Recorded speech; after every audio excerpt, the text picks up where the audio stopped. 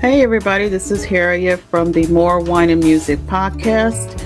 I am your host, Harriet Westmore. Welcome to season 3, episode number 33 of the early 50s genre. Before we get started, I want everybody to hit that like, hit that subscribe, hit that share button, and become a member. Become a regular listener to the More Wine and Music podcast. If you want to hear past episodes, you can go to www.morewineandmusic.com. That's more, M-O-O-R-E, music, wineandmusic.com. Are you ready to make some transitions in your life but don't know where to start? Maybe you want to take that leap and start your own business or change careers. How about improving your relationships with others or getting rid of toxic relationships? Well, the More to Discovery Coaching is an opportunity to talk to a coach and gain support and skills to move forward with your life. Sometimes making a step into an unknown can be intimidating. More to Discovery Coaching Services understands that and will provide the personal support to you as well as strategies that you can implement in your progress. So go to https://moretodiscover.com and schedule a 25-minute free consultation. That's more to discover, the number 2, discover.com, and schedule a 25-minute free consultation. Discover your future with More to Discover Coaching. All right, today's episode is going to be about a short-lived but very impactful artist that came from the 50s. He was an R&B artist, but unfortunately his life was cut short due to a tragic accident. And we're going to talk about Johnny Ace. I didn't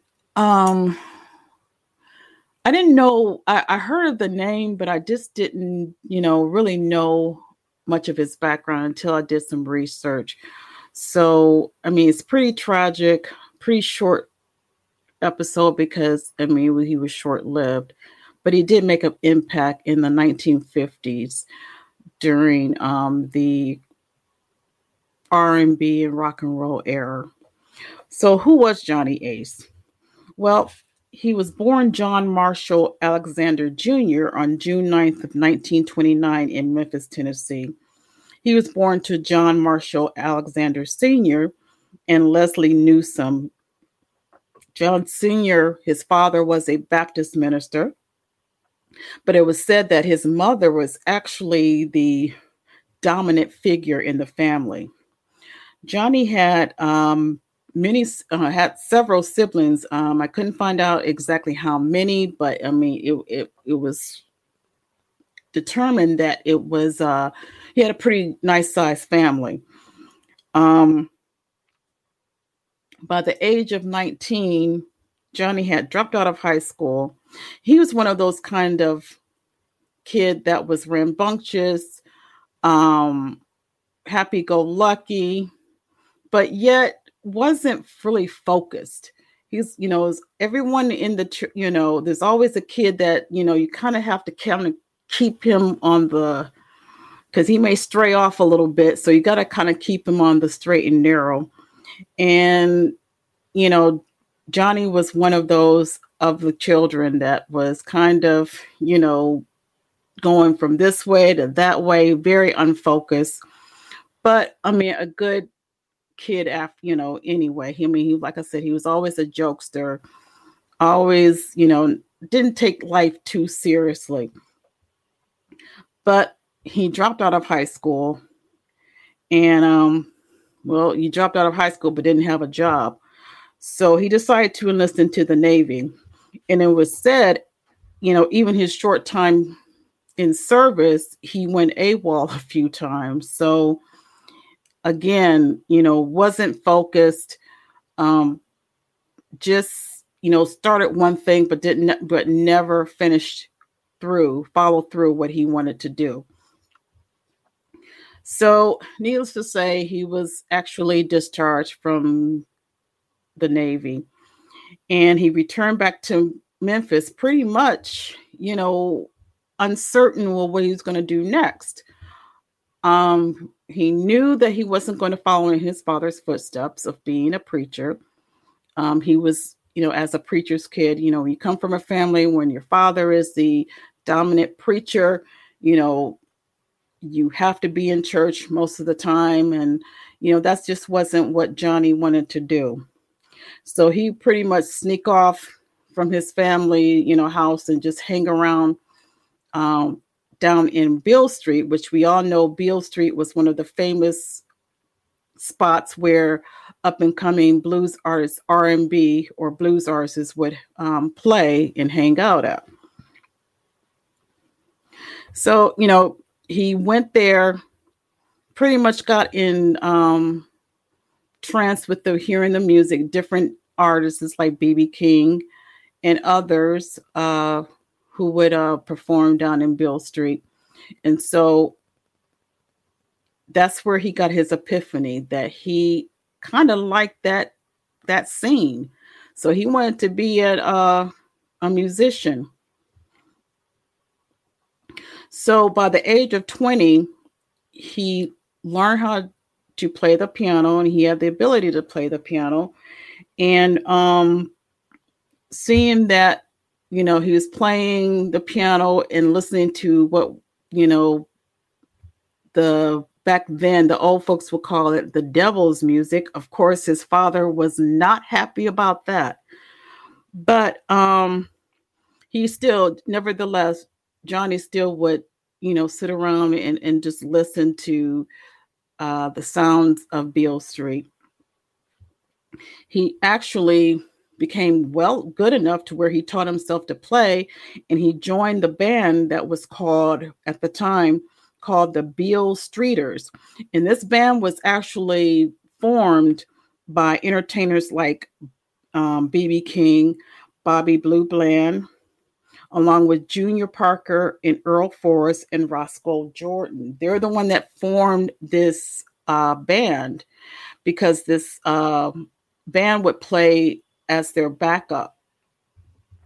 And Johnny was a part of that band. So by the time of the year of 1948 that came around, Ike Turner, which we all know who Ike Turner was working for this recording company called Modern Records. And he was actually a talent scout. Sorry, he was a talent scout. And so he noticed Johnny's playing, and he liked the way how he played. So he asked Johnny to record a song for him because Ike was at the time forming his own record label. And so Johnny recorded a song for Ike for his own record label. And, after that, Johnny really got the bug of wanting to be an entertainer. That was in 1948. However, in 1949, he met a young girl named Lois Palmer. Lois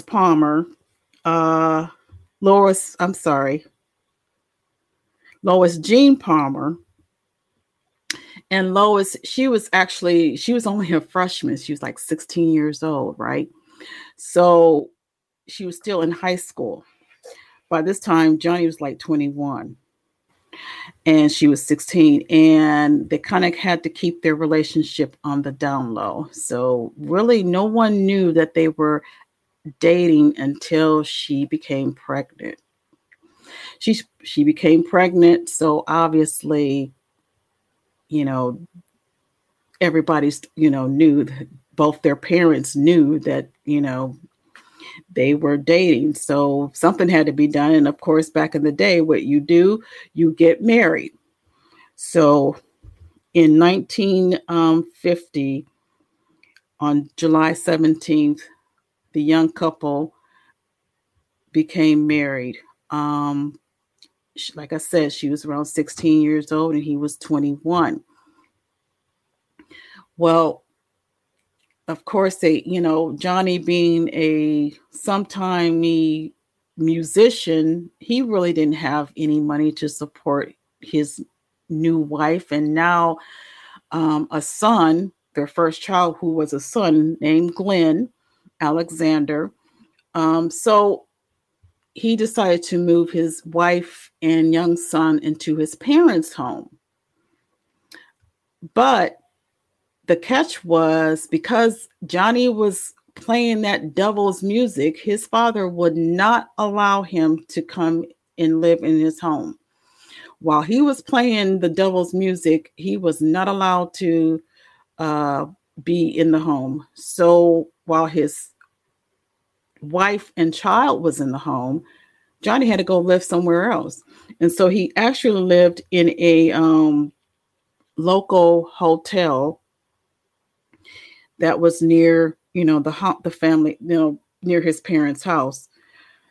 So, he had to do that for a while he was playing. And soon after, the young couple had a daughter named Janet. But, again, even though he had a wife and two children by this time, the entertainment bug just still would not let him go. And so it was around this time he was still being the Beale Streeters, but B.B. King and later Bobby Bland, they decided to pack up and leave Beale Street, the Memphis area, and move outside of Tennessee. They moved to the West Coast. I know it said that B.B. King had decided to move to LA at that time. And so Johnny decided to take over the band as a band leader. And so he became the band leader of the Beale Streeters. Okay. And this was around 1950, 1951. While playing briefly with the band, the Beale Streeters, he decided, he was pretty much done with that, and he wanted to go solo and do his own thing. And so he caught the eye of a guy named David James Mattis, who actually had his own recording company called Duke Records. So he was impressed with Johnny and wanted Johnny to sign on to his record label, which he did. And he played and recorded for Duke Records. Now, incidentally, David James was also the program director for the local R&B station WDIA in Memphis.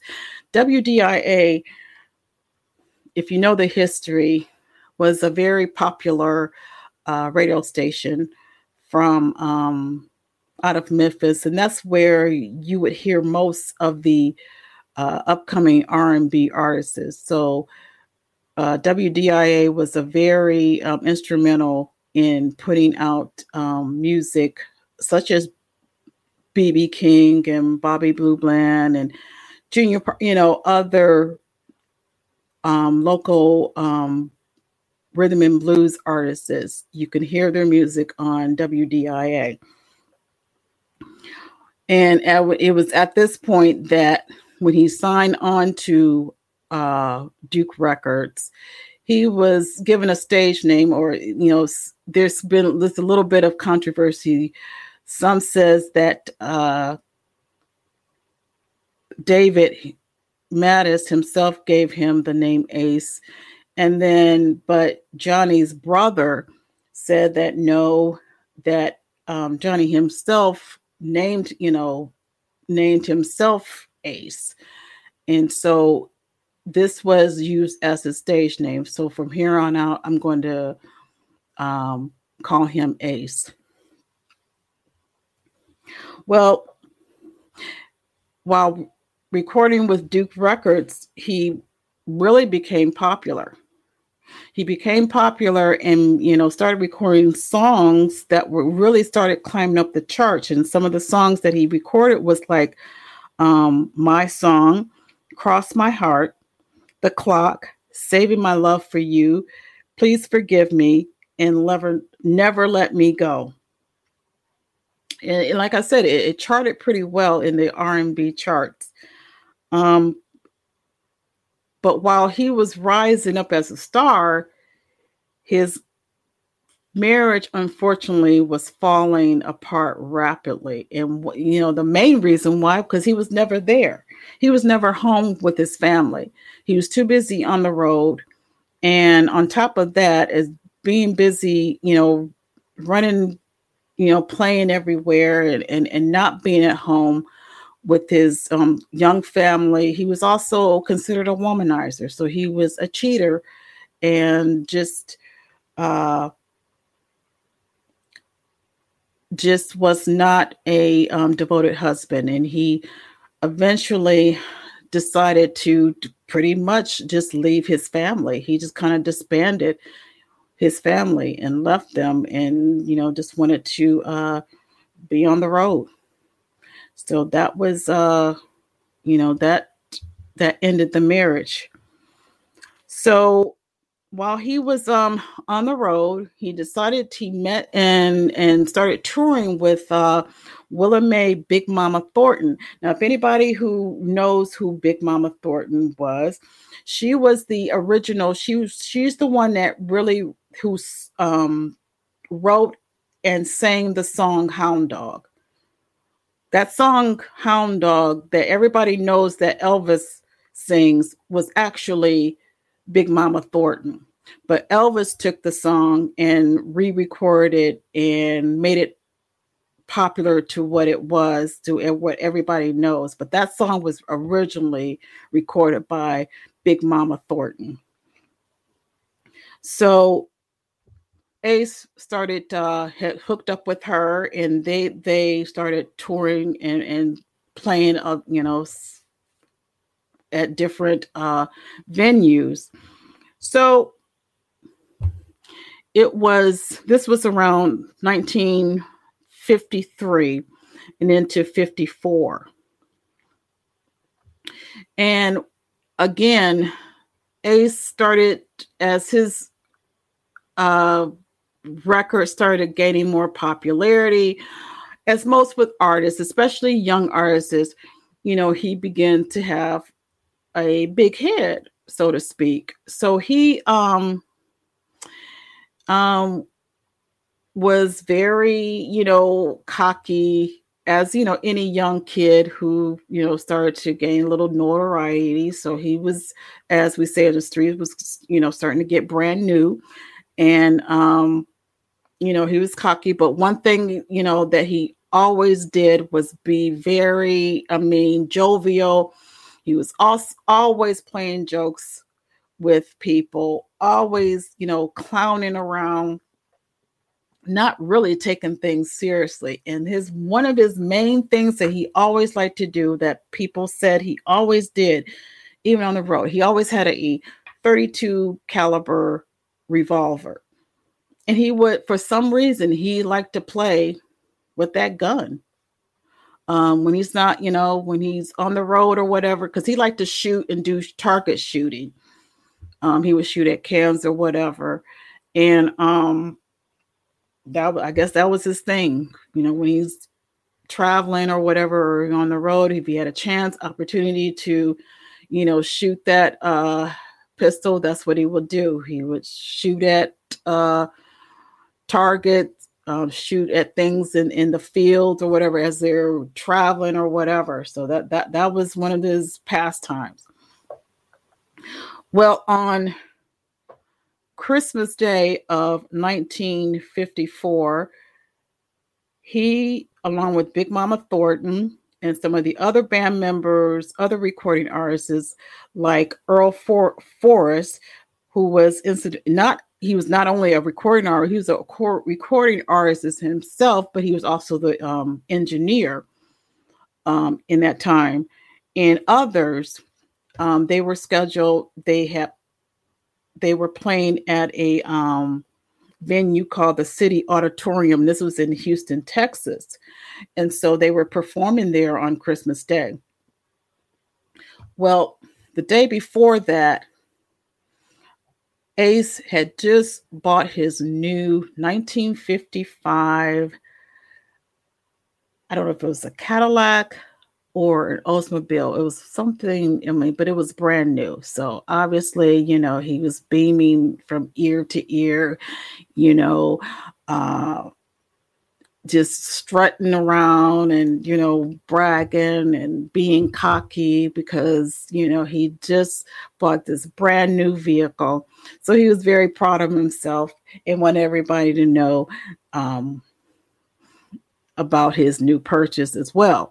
Well, that was Christmas Eve. Now, Christmas Day, like I said, they were performing and they finished their first set. He got off the stage, he finished his first set. And, in between sets, you have breaks. So everybody was in the back in their dressing room, just chilling, having a good time, talking and everything. And, as Johnny does is what Johnny Ace does, playing around, joking, and he just happened to have his handy dandy pistol playing around, flicking it around and stuff. And, everybody knew that. Everybody knows that's what he likes to do. And it, even though it kind of make people nervous because, it would anybody who has a waving around and just playing around with the gun, it makes anybody nervous. But, with him being, cocky and, he knew what so he knew what he was doing and everything. So he was like pointing it at his then whoever his current girlfriend was at the time. I mean, but he wouldn't, just like it's like a kid. He was pretty much acting like a young kid, kids who would like play cowboys and Indians and stuff. And this was a 25-year-old. He was 25 years old at this time. So, people were like, man, why don't you just put that gun away? You could hurt somebody, don't, why don't you just put it away? Because people were obviously, anybody having a gun pointed at them, I don't care if you were playing around or not. It does, it makes you nervous. But Ace was like, man, I'm not, how much I like my gun. I'm not going to shoot anybody.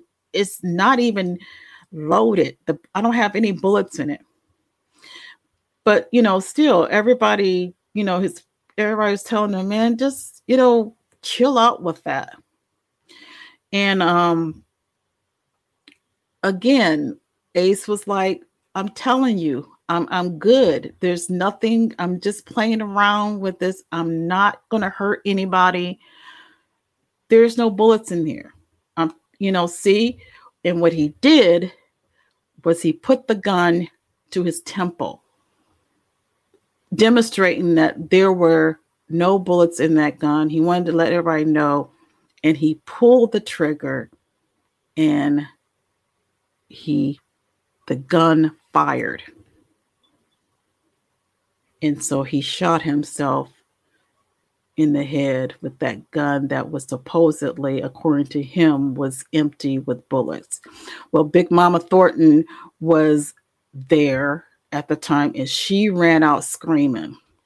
She ran out screaming that, Ace, just shot himself. He just killed himself. And, it was a shock to everybody. It was, you never would see something like that coming. But then again, anybody who's, playing around with a gun like that, it was, it could definitely happen. And it did.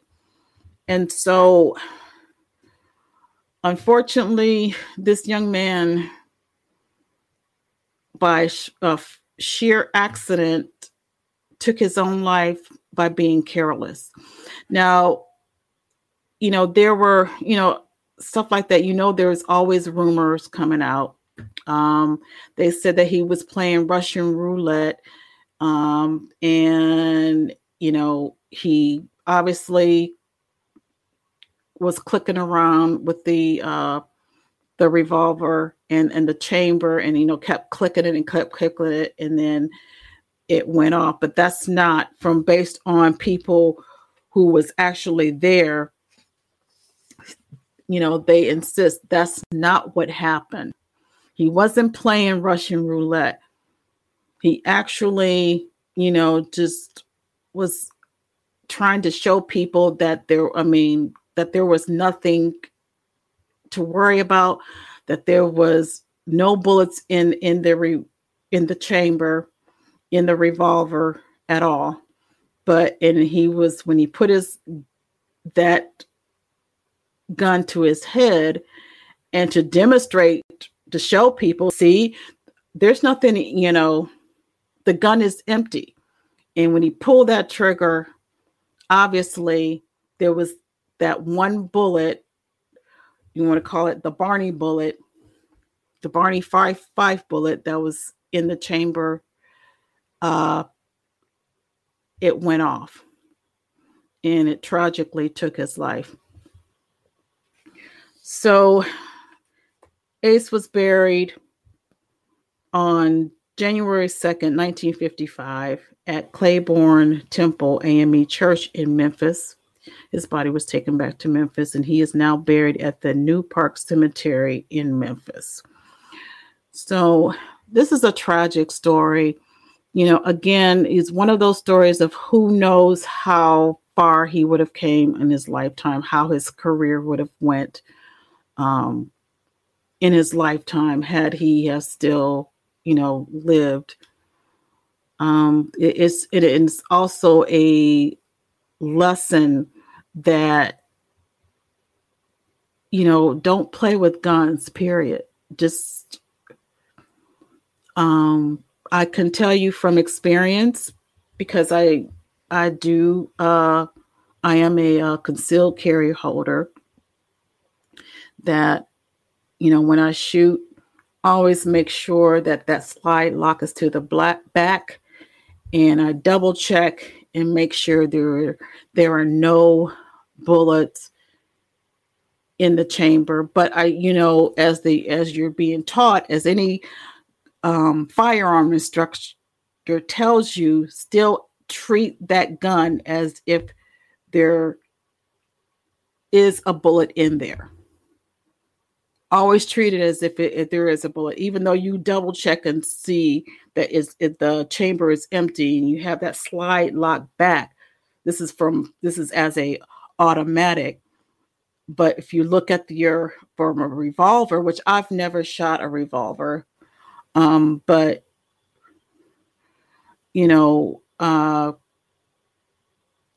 looking at into making sure all the bullets are not there, but still treat it as if there are bullets there.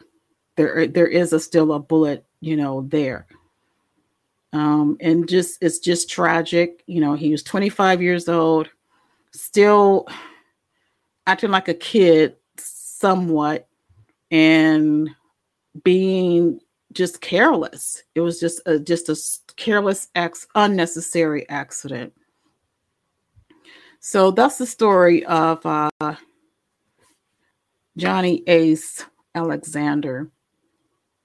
So again, hit that subscribe, hit that like button, go to www.morewineandmusic.com, listen to past episodes in past seasons, and please check out my YouTube channel of More Wine and Music, the story behind the music. And that is where I talk about incidents and things about music artists, the story behind the story behind the music. Not necessarily about them as a artist, but the scandal, I don't want to say scandal, But some of the interesting facts that are related to these artists behind the scenes than what their regular performances, but what really goes behind the scenes. So I do that on my YouTube channel. So hit subscribe and follow me on More Wine and Music podcast, Story Behind the Music. You can find that on my YouTube channel, and here's some interesting stories about our favorite artists and entertainers behind the scenes. All right.